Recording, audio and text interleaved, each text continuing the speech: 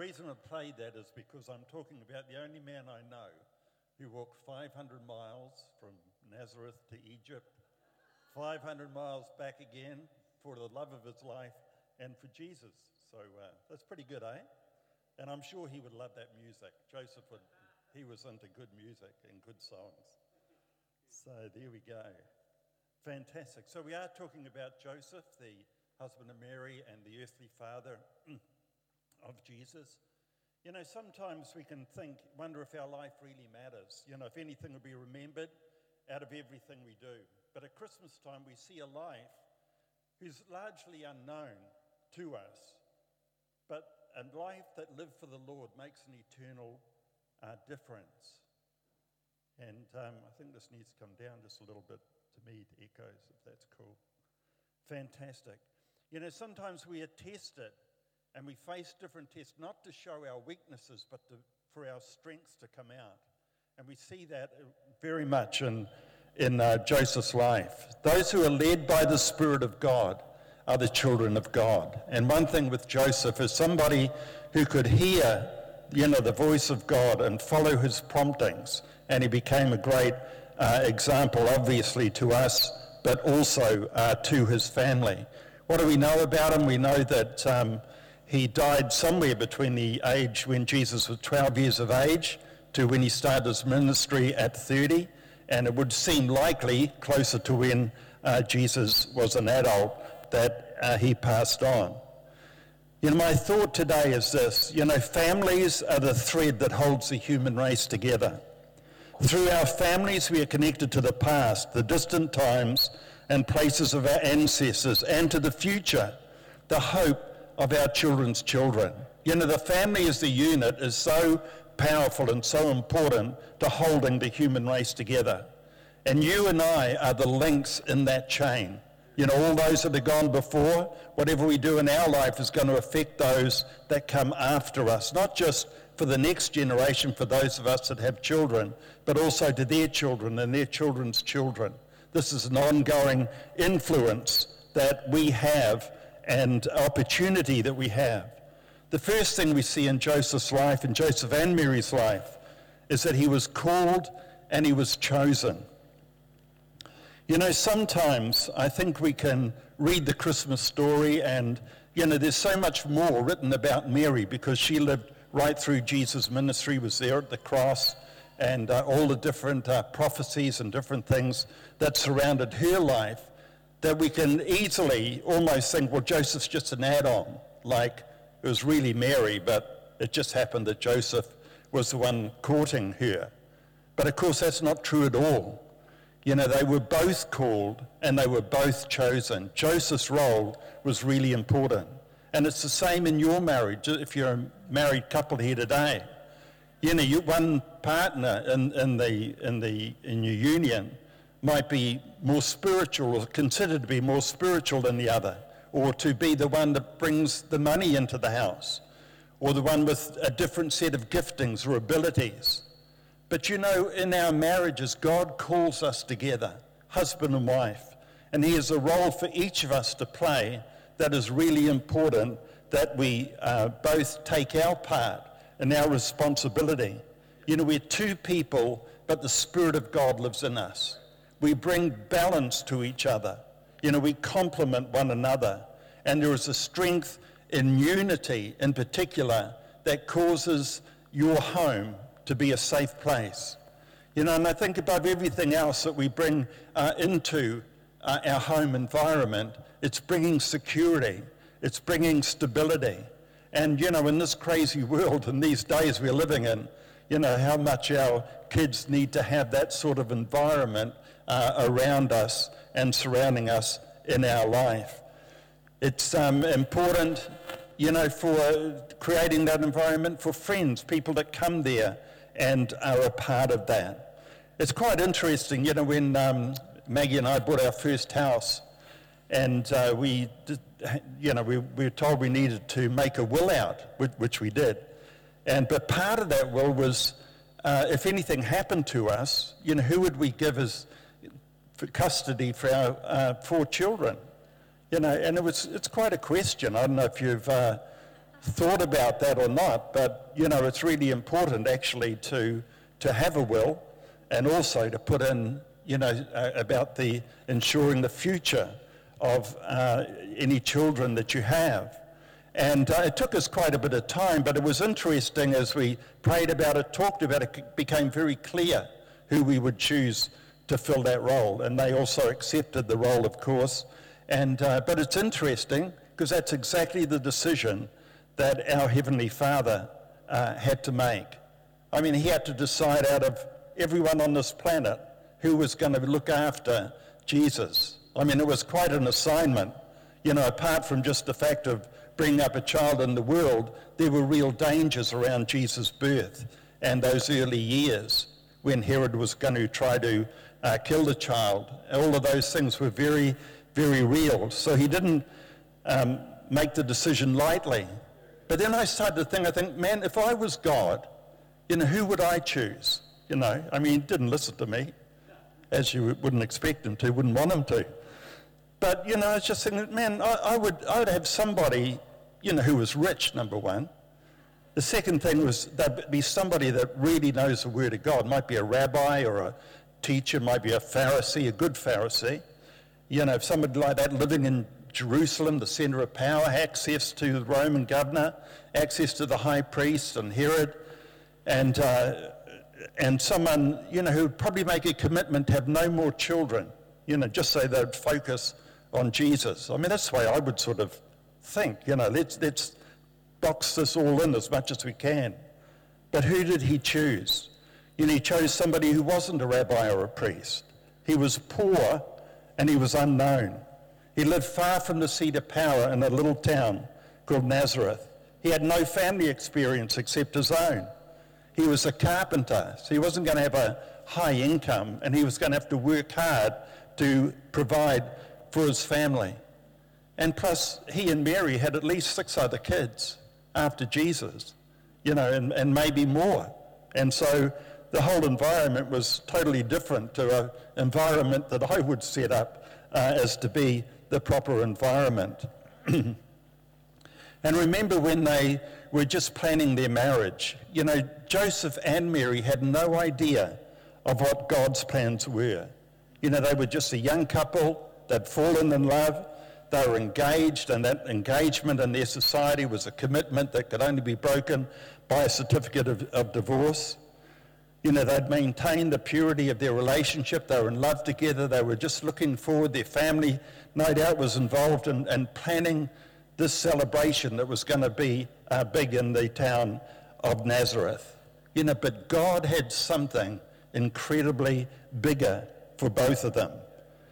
I believe it's important for each of us to understand, in our lives, the highest calling that we have on our life is to be a great husband and a great father, or a great mother and a great wife. That calling to family is so important.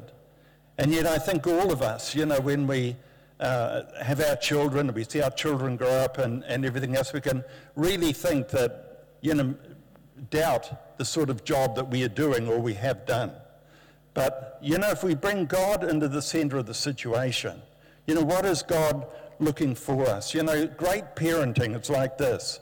It's not about having a special education or wealth to give your kids or power or position or what suburb you live in, but it is about the consistency of your character. So whether you're a parent or not a parent, what I'm talking about today applies to each one of us. Your relationship with God, and particularly your relationship with your wife or your husband. The greatest gift a father can give his children is to love their mother. The greatest gift a mother can give to the children is to love the father. It's the stability and strength of that relationship, how you communicate together, either with words or without, the sort of interaction in the family. Kids pick up every little thing that is happening there and sense what is going on. Creating that environment in the home is so important for each of us. And the other thing is this: if you want your kids to love Jesus, it's not enough just bringing them to church and Super Sunday and the kids program that's here. their greatest learning experience is going to come at home. What they see in your life, in your example, not just the words you say, but what you actually do about your own relationship with God. It was true for Joseph, and it's true for us. What sort of a man was Joseph? Well, we know he was a hard-working carpenter. We know that they were poor because after Jesus was born and they took the purification offering at the temple, they gave the poor man's offering. They couldn't afford a lamb and a bird. They just took 2 birds, which was what the poor people could give. You know, carpenters, if you had anything to do with carpenters, some of you might be carpenters, but you know, they have special skills. And they usually work long hours. They're usually pretty tough because they're lifting timber and knocking in nails, you know, doing all sorts of stuff for their abs at work rather than in the gym. And I've had a bit of experience with carpenters because we've renovated lots of houses. And what I would do, because, you know, I wasn't a carpenter, but I would hire a carpenter and I would be the labourer for them, or else I'd get one of the interns in like Mike to help me. But apart from that, it was mostly me who was the labourer on the job. But I remember one lesson I learned in Dunedin. We were fixing up a room in one of the houses. And anyway, it was coming up to a long weekend, and we got all the material in to do this door frame and to fit the door. But it was a long weekend. It was Thursday night, and I knew the builder wasn't going to be back until Tuesday. And I thought, oh, man, I could do this. So I spent the weekend putting the door frame up, you know, cutting the timber. I only had my tools. I didn't have the good ones the builder had. And so, you know, but anyway, I cut them, and, you know, most things were sort of straight. The angles were just a bit crooked. But I knew I could fix them with you know, no more gaps and a bit of paint. I was pretty good with that sort of material. And I hung the door, and you know, at the end of it, I thought that was pretty good. Well, Tuesday morning came, and Bob, who was Bob the builder, he literally was, he comes to work, you know, and he walks in past the door that's up, and the framing doesn't say a word. And I thought, oh, that's strange. He must be impressed with what I've done, you know. Might have hurt his pride a little bit. Did such a good job. And anyway, so he never said anything about it. So I thought, well, I won't say anything either. And so then I go off to church to work. I come back that night, and he's still there. And I get a bit of a shock because when I walk in to that room, I see the door that I'd hung up, you know, leaning against the wall. And all the framing timber that I'd put up there was taken down. Some of it was broken on the ground. And there were new bits of timber alongside them, you know. And Bob's busy putting the frame up over the door. Well, he never said anything to me, you know. And I never said anything to him. But I tell you what, I learned a lesson that I've never forgotten. Leave the trades work for the builder. And yeah, so anyway, but in telling that story is simply this. I got a lot of respect for builders. And Joseph and Jesus, it was interesting when Jesus started his ministry in Nazareth and people reacted to his ministry because they said to him, isn't this the carpenter? Isn't this the carpenter's son? And, you know, they were known and respected for what they did. It wasn't just one of the carpenters in Nazareth or the city that was close by, but it's the carpenter, you know. And so they were known in the district for the work that they did and the skills that they had. And the skills that Joseph had, he obviously taught to Jesus and probably his other boys as well. The scriptures, you've got the scripture there about the birth of Jesus, but we know the Christmas story so well. I just want to say this, that, you know what, you know, at this point, for their coming together, you know, Joseph is just busy preparing for the wedding celebration, the feast and the invitations and all of those things. And in the midst of that, not knowing the cause or the reason for it, somehow, we're not told how, but he finds out that Mary is pregnant with a baby. You can only imagine what went through his head. You know, the girl that he loves, and especially their commitment to God and their relationship with God and with each other was something that was really, really strong. And he would have just been totally blown away by what happened there. But he would have felt he'd been cheated on, he'd been ridiculed, he was going to be embarrassed, there's going to be shame for his family as well as her family, and the whole town would talk about this for a long, long time. All his plans and dreams were just gone totally.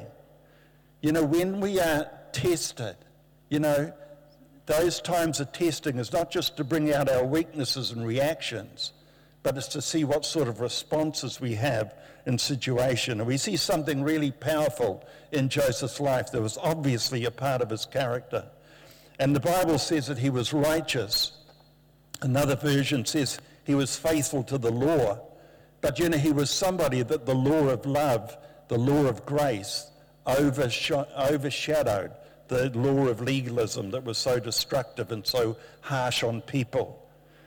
And we see that he decides to quietly divorce Mary and to shoulder some of the shame, some of the responsibility for what happened, and take the focus off her. So what he did was out of a heart of love for Mary, and he decided to shoulder the blame himself. You know, this is the same sort of love that the Father has for us. You know, he shows us mercy, he shows us forgiveness. You know, his love overrules his desire for your life and for the goodness of it. We see the same character with Jesus. Came out like with the woman caught in adultery, you know, where the people came to stone the woman. And Jesus said, well, let him who hasn't sinned throw the first stone. And it's that same heart that was there already in Joseph's life and demonstrated by him and was obviously in the heart of Jesus, our Messiah. We know that he was reachable. He was somebody who could hear from God. And that night, you know, the angel reveals to him the true story, what's happened with Mary. And he is somebody that it wasn't strange for him to hear from God. And I think for each of us, you know, whoever we are, whatever our position and responsibilities are in life, the most important part of our Christian walk is to be able to hear from God. You know, to be people that are open to receive from the Holy Spirit what God wants to say to us. And that doesn't just happen. You know, this didn't just happen out of the blue for Joseph. It was because there were platforms already established in his life that created an environment for God to come through and to speak to him. And those platforms are built in our life through our own personal devotion. It's through reading the Word of God. You know, every time you're reading God's Word or listening to it being played to you, you know, it's creating a space for God to speak to us. And through worship, through coming together regularly to church, God can speak to us when we lay a platform for him to move in our lives. And you notice Joseph, that when God spoke to him, he didn't waste time. He immediately put things together. He immediately marries Mary and takes her home as his wife, but it says they had no union with her until she gave birth to the son. But this is the thing, when God speaks, there was no hesitation. And you see that's a mark of Joseph's life and the different situations that he comes up with. And then I put 3 words there: humility and wisdom and patience. Firstly, with humility, he sets aside his own plans for God's plan. He just merges in immediately with it. But they also show wisdom. And, you know, God gives us a brain for a reason, you know, to make decisions, to change things, to buffer things because of the decisions we make. And they decide, probably with both their families, that it would be wise for Mary to go away for 3 months. And she goes up to her cousin Elizabeth, who's carrying John the Baptist And of course, if you read the accounts, the amazing reaction that happened in the Holy Spirit when Jesus in the womb and John the Baptist in the womb meet each other, and they're filled with the Holy Spirit, and prophecies happen, and it's just an amazing encounter in the Holy Spirit. But you see, there's just wisdom, and get Mary out of the situation for a bit of time while all this sorts itself out. And then she comes back to Bethlehem, and then the census happened. They travel to Nazareth, and then to Bethlehem, and where, the Christmas story happens. And I often think, with the Christmas story for Joseph and Mary, it was like so many things were happening, but they didn't actually see everything. It's a bit like the shepherds. The shepherds are out in the hills. They see hundreds, probably thousands of angels. Heaven lights up, and all of heaven's praising God about the birth that's happening. Joseph and Mary are just back in the stable with the baby, and suddenly these crazy shepherds come in telling all sorts of stories, and somehow Joseph's got to sort of manage them somehow, because they would have been pretty excited, and to me they seem like a pretty crazy lot anyway. And then, when they take Jesus to the temple and the prophecies happen, so much happens in a short space of time that somehow they've got to try to handle and to just bring it all together. And then it seems they rent a house in Bethlehem for a period of time, 1 year, maybe 2 years, certainly for over a year that they would have been living there. And then suddenly, all these camels turn up outside.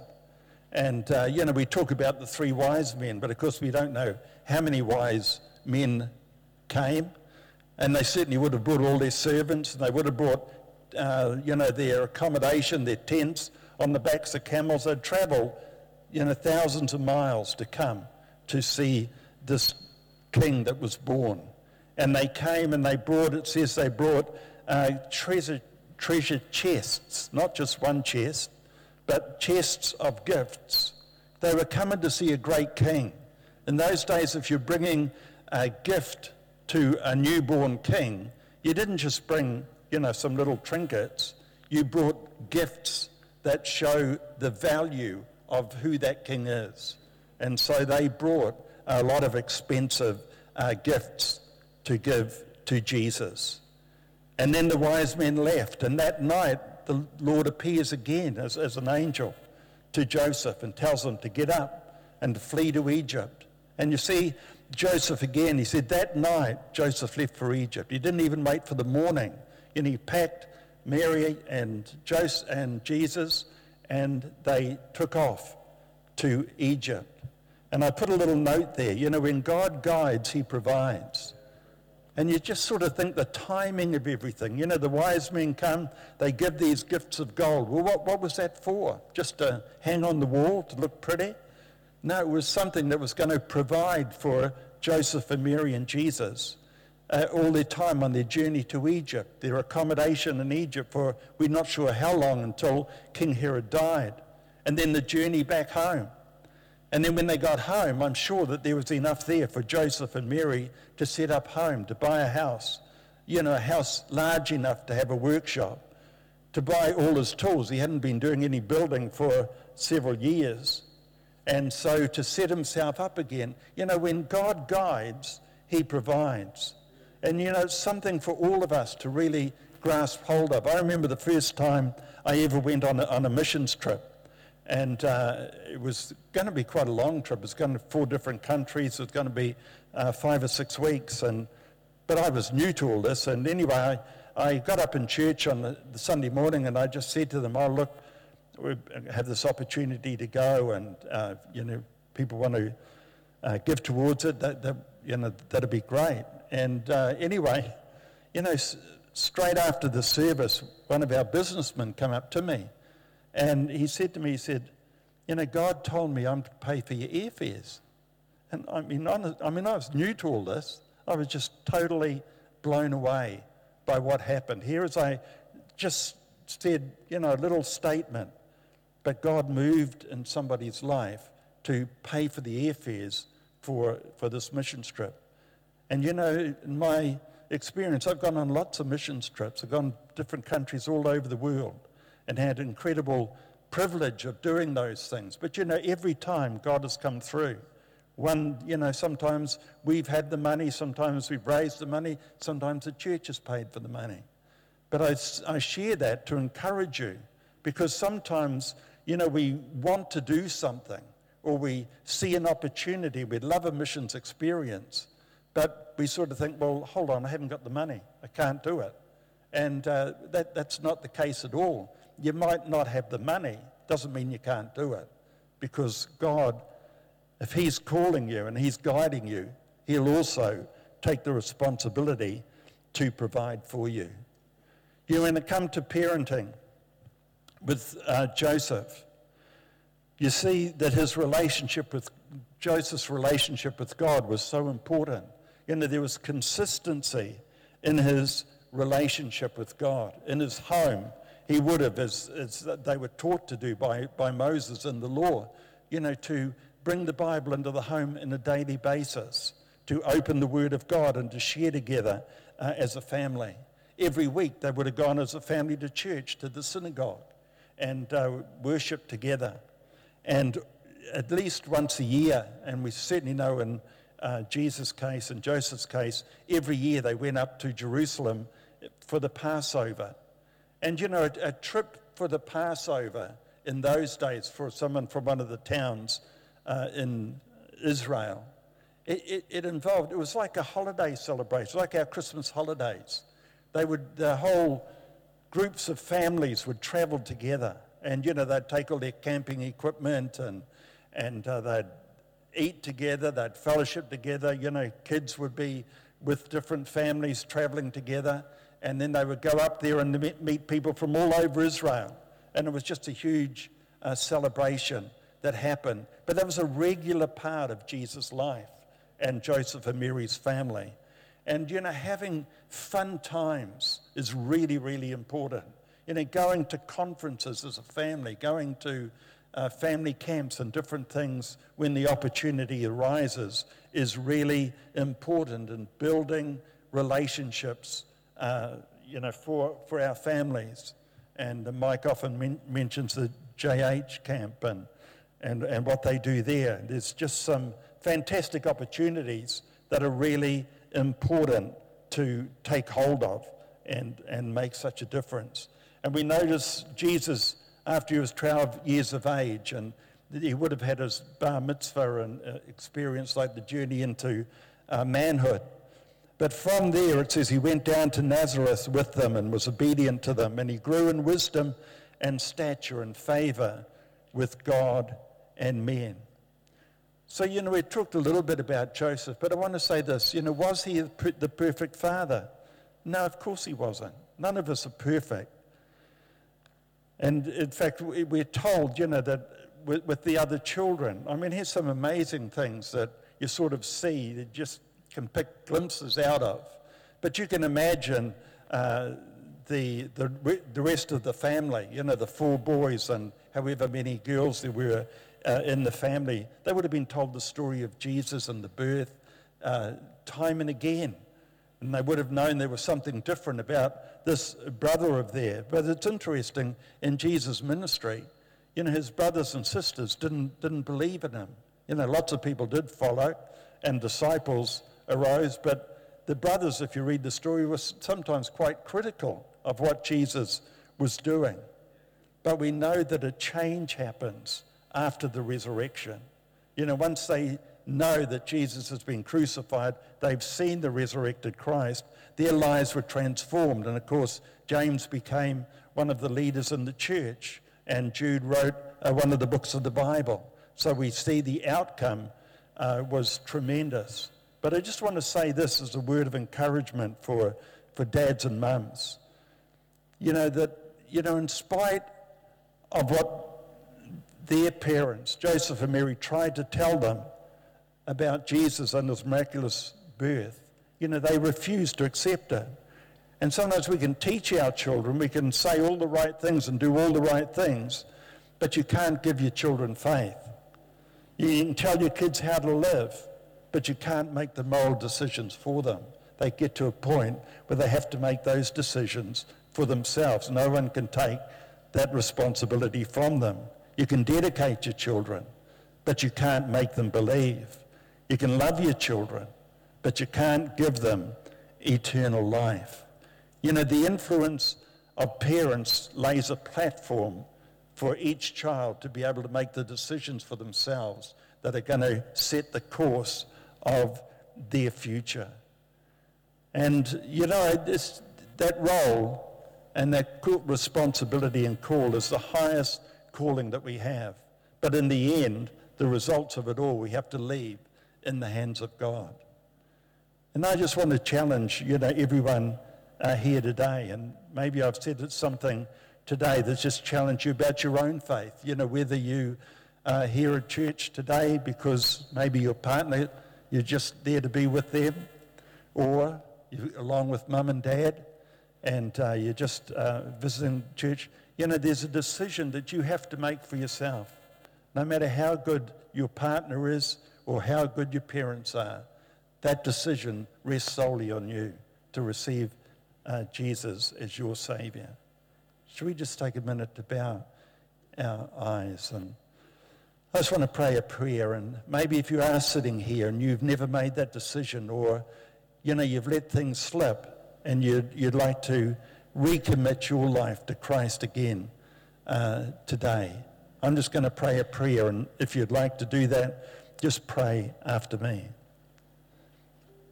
Dear Heavenly Father, I thank you that you love me.